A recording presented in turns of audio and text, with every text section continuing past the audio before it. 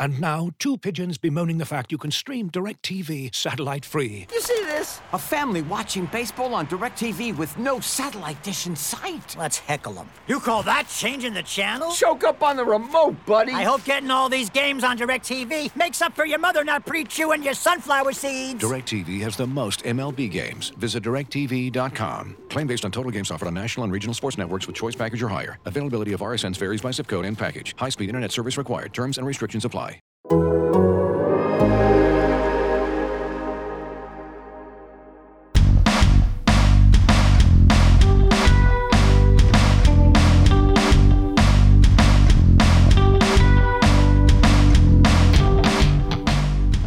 Welcome to 5,000 to 1, the Athletics Leicester City podcast. I'm Rob Tanner.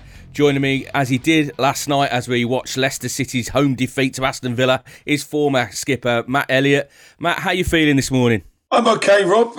All the better for seeing you yesterday, but slightly disappointed, as will all Leicester City followers or supporters or people who take an interest. It was a poor result and not a brilliant performance overall, but we'll talk about that in a minute. No, absolutely. Well, let's get straight into that Villa defeat. Third home defeat on the trot in all competitions, and I can't recall that happening for a long, long time. It's a similar sort of situation, isn't it, really? I mean, they lack a cutting edge in the final third, and obviously without Jamie Vardy as well, the talisman striker. It's a perennial problem, isn't it? When Jamie's not about, what is their plan B? Where can they turn? Last night, they turned to a guy that hasn't played since January 2018 in Islam Slimani. I'm quite surprised, really. It feels like a backward step, but I guess with the inability of bringing in another striker in the transfer window, Rodgers hasn't got much choice. He's got this striker knocking around on big money. He might as well get him involved. Bit of a blast from the past. You're sort of pinching yourself thinking, hang on, I've seen this somewhere before. But and also, not so long ago, sort of Brendan Rodgers was slightly dismissive of Slimani's chances of being involved in the squad. I think he envisaged him leaving the club, but if not permanently, on yet another loan situation. But wasn't to be. And then you have to utilise what you've got with you, haven't you? And I thought, listen, I was trying to look at it in a positive way yesterday at the game, in terms of he does give you another option. He does give you more physicality in and around the penalty box if decent balls are delivered. The rest of his game is not really one that Brendan Rodgers would see as a way forward for him, really, is it? And as you say, there is a shortage. Once Vardy's out of the picture, there's a problem. There are a number of ways he could go. Iheanacho, the obvious one. Some people might think Jose Perez, but again, he sort of fails to convince as well, doesn't he? I know he's playing, some would say, slightly out of position. Or you do have Slimani there, or do you pair a couple of them up to make up for any sort of deficits that they've got? But it is a worry. It is a worry, isn't it? With the amount of games that are coming thick and fast soon as well, both in the league and the Europa League. I mean, Leicester are not the only team to have that problem, are they, Rob? It's having that secondary striker who's of sufficient enough quality to replace, be there an injury or a suspension or whatever, the main striker. Because more often than not, it's just that lone role. And you have to look for players that can play dual roles, really, don't you? The likes of Aubameyang. Yeah, absolutely. I mean, the thing with the big problem for Leicester is that they're set up to play the Vardy way. And Rodgers has always said he doesn't like a big target man. He likes mobile strikers that will run in behind, that will cause defensive problems. So when they had Slimani on for that final 20 minutes or so yesterday, they weren't putting any crosses in the box because they're not used to just lumping crosses into the box in desperation when Jamie Vardy's in there. But talk about Kelechi Iheanacho. That was his big opportunity. What did you think of Kelechi? I thought he started reasonably brightly, got one decent shot off in the first half, but besides that, it didn't seem to get involved in the game. He shows glimpses, doesn't he? And you're willing him to do well, but you're not confident necessarily that he's going to go on a regular goal-scoring streak, are you really? And his effectiveness tends to fade as the game goes on. Not always, but sort of general perception, really. And it was a little bit how Leicester's performance in general was last night. They started well enough, didn't they? And there were a few dangerous situations which Aston Villa just about dealt with. They were sort of scrambling back defensively on a few occasions. Barnes was picking up good positions. Perez, but Leicester never really looked like penetrating, did they? Goalkeeper Martinez was very rarely brought into action, and eventually sort of ran out of ideas a little bit, I think. And it's easy to label, Iheanacho's role as not being effective enough or his performance, but you've got to be provided with ammunition as well in decent positions, and it didn't happen often enough last night, that's for sure. Well, it wasn't the easiest game to watch in the world, was it? It was very, very scrappy, very bitty, very physical. But one thing I thought to myself as I was watching it was, Leicester City too nice. Because every time there was a challenge on a Villa player, they'd be yelling, screaming, because obviously we can hear them in an empty stadium. Remonstrating with the referee, demanding more action than just the free kick, getting around him, being proactive in terms of trying to influence the referee. Leicester sort of just get on with it. And I just wonder whether they're a little bit too nice, Matt. Yeah, it's a fine line, isn't it? It's sort of a double-edged sword, because you want your team to be disciplined, but at the same time, as you say, you don't want the other teams getting away with things they shouldn't be. And certainly Villa, consciously made an effort, didn't they, to contest every decision. They were appealing for any sort of challenge, really. It was bordering on embarrassing at times, but they had no shame, did they? They persevered with it. And I think, to an extent, it had a little bit of an effect on the referee, and that's semi-understandable. I know they shouldn't be affected, but if you've got teams, constant managers and players constantly appealing, in the end, I know you get slightly annoyed with them as a human being, but in the end you'll start going, well, maybe they're right. I'll give you that one, sort of thing. And I think Leicester could counter that a little bit by, as you say, not being too nice. I was thinking to myself, what would I do in that situation? I'd be getting on, because I could realise Villa are getting on at the ref. They're trying to apply the pressure. They're trying a bit of kidology, just to make sure that the referee knows that he's aware of that. Ref, you know what they're doing there? Yeah, that one was a foul. Okay, we'll give you that one. But don't let them sway you into thinking, ref. Don't let them get on at you. So you got to counter it, and then play little games with the referee's mind as well. Make sure he's on your side as well, because despite what people think or people admit to, they do get influenced, definitely. And even more so when there's crowds involved. But I think Aston Villa seemed to sort of enhance their efforts on the referee, didn't they? Because the supporters weren't there. They made their opinions loud and clear. And I wouldn't say Leicester weren't physical enough last night. I thought they put enough commitment into challenges and application was there, but a little bit in terms of mentality, like you say there, not responding and not playing the game, for want of a better phrase, is I think they could do that a little bit more. Yeah, be a little bit more edgy and ruthless, maybe. Well, let's talk about one of the big positive. Well, the big positive out of the night: the debut of 19-year-old Wesley Fofana, the young lad from St Etienne. £32 million they spent on him, and he only played 30 senior games. And we were hearing a lot of things about this kid's got so much talent, so much potential, he's going to be a big star in the future. But in the back of your mind, you're thinking, that's a lot of money to spend on a 19-year-old who's only played 30 senior games. But I have to say, it's one of the most impressive debuts that I've seen for a very long, long time. He looked so assured. He was I've never seen a spring like that, aerially. He looks like he's never going to get beaten. It was very impressive to see, wasn't it? Yeah, it looked good from the off, didn't he?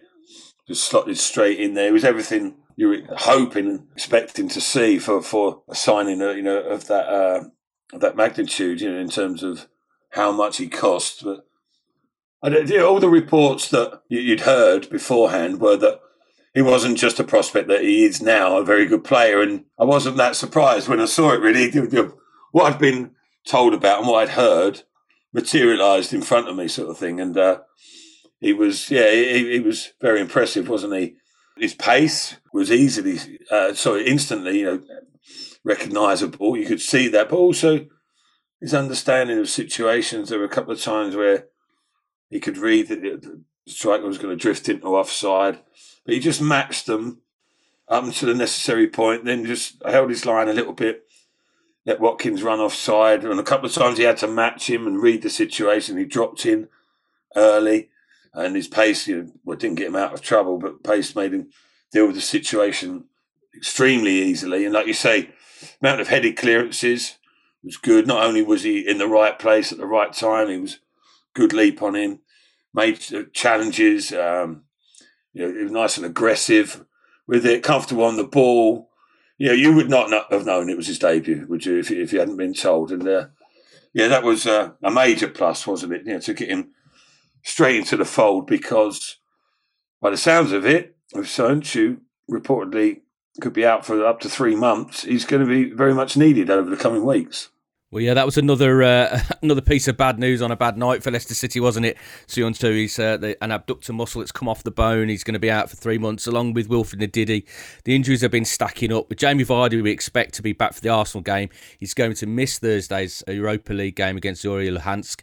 They're just taking a precaution. But the worry for me, and this is going back to the earlier point, is that this is a reoccurring problem that Jamie's had over the last few years, this little calf that tightens up. He got a bit of a kick on it in training on Friday, had the scan. The scan revealed it isn't too bad, but they've taken a precaution not to risk a tear, to leave him out of the Villa game and the European game as well. But the injuries do seem to be mounting up. Johnny Evans, there were doubts about him coming into the game as well. And the workload placed on the players, Matt, how do you feel coming from a generation where, you just had to get on with it, suck it up and just get on with the games twice a week, whatever, you just battle through. But the game is played at such an intensity now that they seem to be picking up these knocks and these little tears and pulls. It's real headache for managers. This episode is brought to you by Michelob Ultra, the official beer sponsor of the NBA. Want to get closer to the game than ever before? Michelob Ultra Courtside is giving fans the chance to win exclusive NBA prizes and experiences like official gear, courtside seats to an NBA game, and more. Head over to MichelobUltra.com/courtside to learn more. It is a problem, isn't it? Because a lot of people or players get castigated for saying, I feel a bit tired, and it's only 6 weeks or so into the season. But they're forgetting the load that they're put under, like you say, the international fixtures, the relatively, I know there was a huge break. It's a different sort of program and regime for them as well, I suppose, over that period, because, the analysts and the backroom staff, they're working in sort of new territory as well as the players. So it sort of upset their rhythms to an extent. And then, players are playing a lot of games, aren't they, basically? They're coming thick and fast in the early part of the season. And it seems to be taking its toll with a few. It's a big worry, really, when you think it's the nature of the injuries as well, isn't it? The muscle tissue, whether it's the muscle itself or it's coming off the abductor, as Wilfred Ndidi and Söyüncü, they're quite unusual. They're not unheard of, but they're quite unusual injuries. But for both of them to suffer that, it's a worry. And also with James Maddison, I'm not entirely sure of the nature of his situation, but I was surprised that he was deemed not ready to start last night. When I thought he's had long enough, you would think, to recover over the international period, but maybe that's an ongoing issue that he's got to nurture and treat as he goes along and sort of look after a little bit, which is another worry. But you look at it on the face of it, Leicester put out a more than decent team last night, but they are missing their main men, and that will have an effect, without a doubt.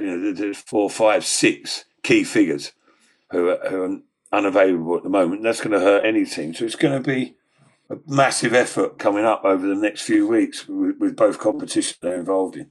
Well, certainly starting on Thursday, Zorya Luhansk, the Ukrainian side, first ever Europa League, although of course it used to be the UEFA Cup, Europa League clash for Leicester City. So their debut in that competition. But you remember the days of the UEFA Cup, Matt? What were they like? What was it like playing in I thought this might get a mention. Oh, there were some good times though, wasn't there? Some memorable nights under the lights. Yeah, not enough, unfortunately, because as bad luck would have it, although it was an honour to play against the level of team that we didn't want to play Atletico Madrid or Red Star Belgrade, as it turned out in 2001. We didn't want to play them in the first round. Can't we play them in the quarterfinals? That was the plan. But But we came up short on both counts, but made a decent fist of it, particularly in the first time against Atletico Madrid. What an occasion that was for us, going up against the likes of Juninho, who had not long before been a superstar for Middlesbrough, and Christian Vieri was in their team. I think he was the most expensive striker in the world at the time. A lad called Kiko played up front for Spain, and all these big names, and we found ourselves pitted against them, and we had the temerity to take the lead, didn't we? And Ian Marshall scored the opener, got his hamstring pinged, I think, and it came off 5 minutes later. Ended up frustratingly losing in a bit of a dramatic affair at Filbert Street with a few dubious refereeing decisions, to say the least. But they were good times. But that was all about the sort of novelty and the experience of being in a European competition. What's it like though? Is it a different type of football coming up against a continental side? But got to bear in mind that things have moved on, and the majority of the Leicester side are from the continent as well. But it seems like, do you have to adjust to a different style of football, different style of refereeing? Refereeing, yes.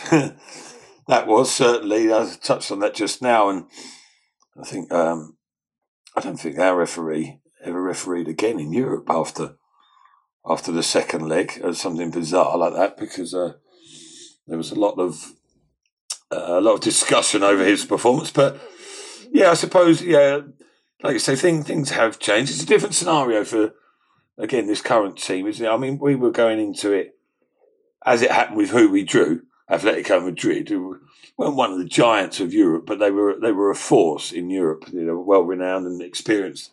They had all the star players, etc., and we were sort of battling away against the odds. So, but it was a bit of a learning curve, I think. But we were sort of huffing and puffing, and perhaps got a little bit excited early on, taking the lead, not realising it's a two-legged affair. Although we'd experienced that in domestic competition before, but there's just a different feel, isn't it? A different mentality a little bit. But Leicester go into this group stage in the Europa League.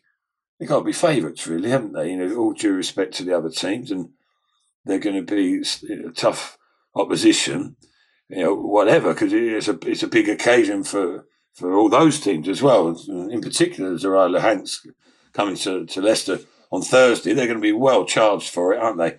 But Leicester have got, some of the players have had experience, like you say, the more continental players involved in the setup, and I think they're a lot better equipped than we were to deal with the occasion this time round. Well, exactly, and the games are going to be coming thick and fast as well, because after Luhansk, it's Arsenal away on Sunday, then Athens away in the midweek the following week, then Leeds away, and then Braga. I mean, there's some really tough fixtures coming up. We've already touched on the fact that the squad is wilting a little bit in terms of niggles and injuries and stuff like that. This is going to be a really testing time for Leicester. How do you think Brendan Rodgers should approach this in terms of the utilising his squad here? Because he can't be risking major injuries to key players, but also he's got to take the Europa League seriously, because after battling so hard to get in there last season, you want to give a good account of yourself on this stage. Yeah, exactly. It's a dilemma, isn't it? For any manager.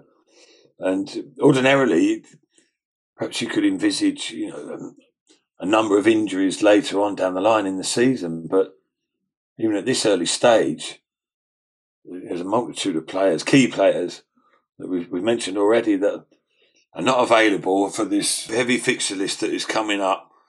That's sort of backed up by, the Christmas period as well is always condensed.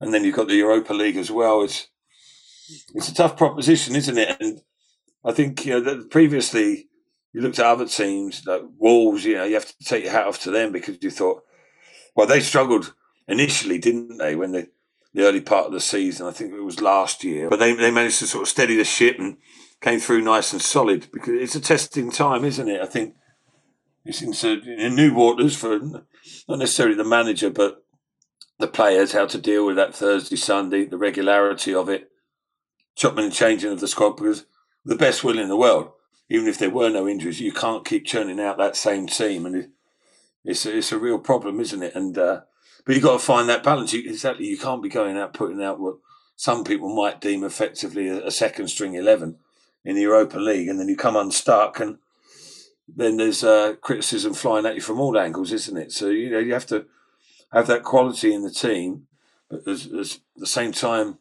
you blend it and mix it around, and getting yourselves up for Europa League, a big occasion, and then you're travelling away maybe to Athens, and then you've got Wolves at the weekend. Recharging yourself. It's a big test on the character and the mentality of the players, and hopefully one that they'll be up for. Looking for an assist with your credit card, but can't get a hold of anyone? Luckily, with 24/7 US-based live customer service from Discover, everyone has the option to talk to a real person anytime, day or night. Yep, you heard that right. You can talk to a real human in customer service at any time. Sounds like a real game changer if you ask us. Make the right call and get the service you deserve with Discover. Limitations apply. See terms at discover.com/creditcard. As you've probably heard by now, we've teamed up with BetMGM this season. We'll be using BetMGM lines to make all of our picks, and we'll have special offers for our listeners each week. If you haven't signed up for BetMGM yet, use bonus code The Athletic, and you'll get a 1-year subscription to The Athletic, plus up to a $1,500 first bet offer on your first wager with BetMGM. Here's how it works.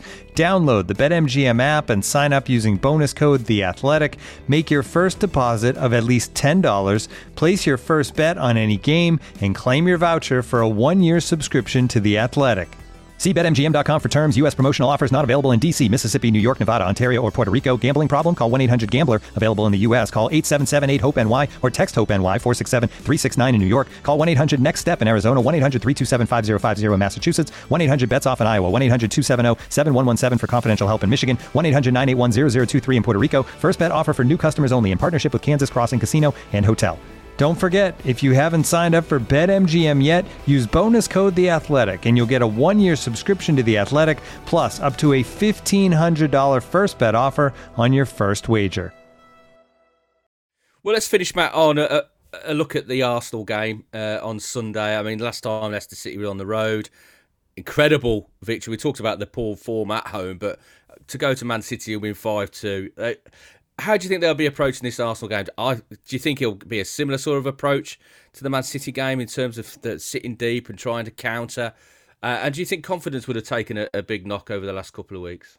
Well, obviously, losing games, it doesn't do you too many favours in terms of confidence. But, it wasn't so long ago, was it, Man City? You've got to have a balanced view, haven't you? You've got to be realistic. You've got to have genuine... this is where you've got to put in the hard graft in your own purposes and have genuine faith in your ability as an individual. And then you work hard as a group together. You know what you are capable of. There might be times you just drop below that level, of course, and you come up short a little bit, but make those occasions few and far between. Arsenal, always been a decent side. Over recent years, Leicester have had some good results up against them at home. Very rarely get something away, do they? And it would be nice to change that. But they're a team who's sort of looking to turn things around, aren't they, under Arteta? By all accounts, they're looking quite impressive. The squad has got a lot of quality in it. But you look at it, Leicester's still fourth at the moment, despite losing the last 2 games. Arsenal right behind them. There's a hell of a lot to play for, so they can use that as an extra incentive as well. They don't want who they're playing at the weekend leapfrogging over them.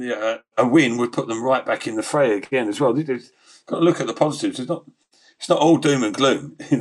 Fourth in the league after 5 rounds of games is no mean achievement. But Arsenal, will they go the type of game? Man City, yeah, quite. I don't think they go to a back 3 though. I don't think they'll go back to that. I don't think he's got much choice, has he? 'Cause he hasn't got enough defenders to play a back 3. No, really. you could put Wes in there, couldn't you? Wes Morgan. Like you say, if something does happen injury-wise, then you're forced into a 2. I suppose you could slip Castagna in there, or Fuchs if he was substitute, Justin even.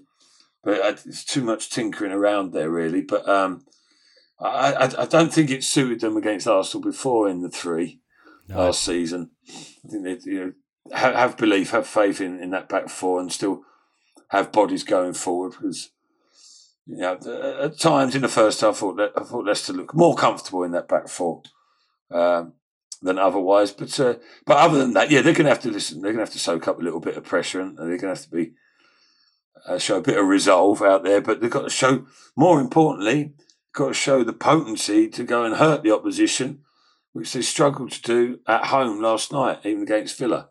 Got to find this cutting edge from somewhere, with or without Vardy. Absolutely, Matt. Matt, thank you very much for joining us again. It's going to be a busy time ahead. So stay with the podcast 5,000 to 1. We're bringing you all the chat around Leicester City as they go over the next month to Arsenal, to Leeds, face Wolves and Liverpool, as well as their first 3 rounds in the Europa League. It's all going to be happening. Thank you for joining us. Join us again next time.